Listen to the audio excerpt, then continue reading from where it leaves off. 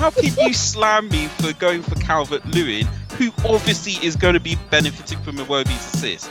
That's number one.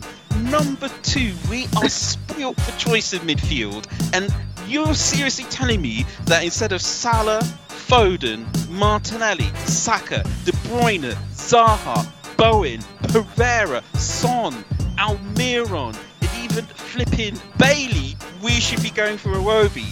Nah.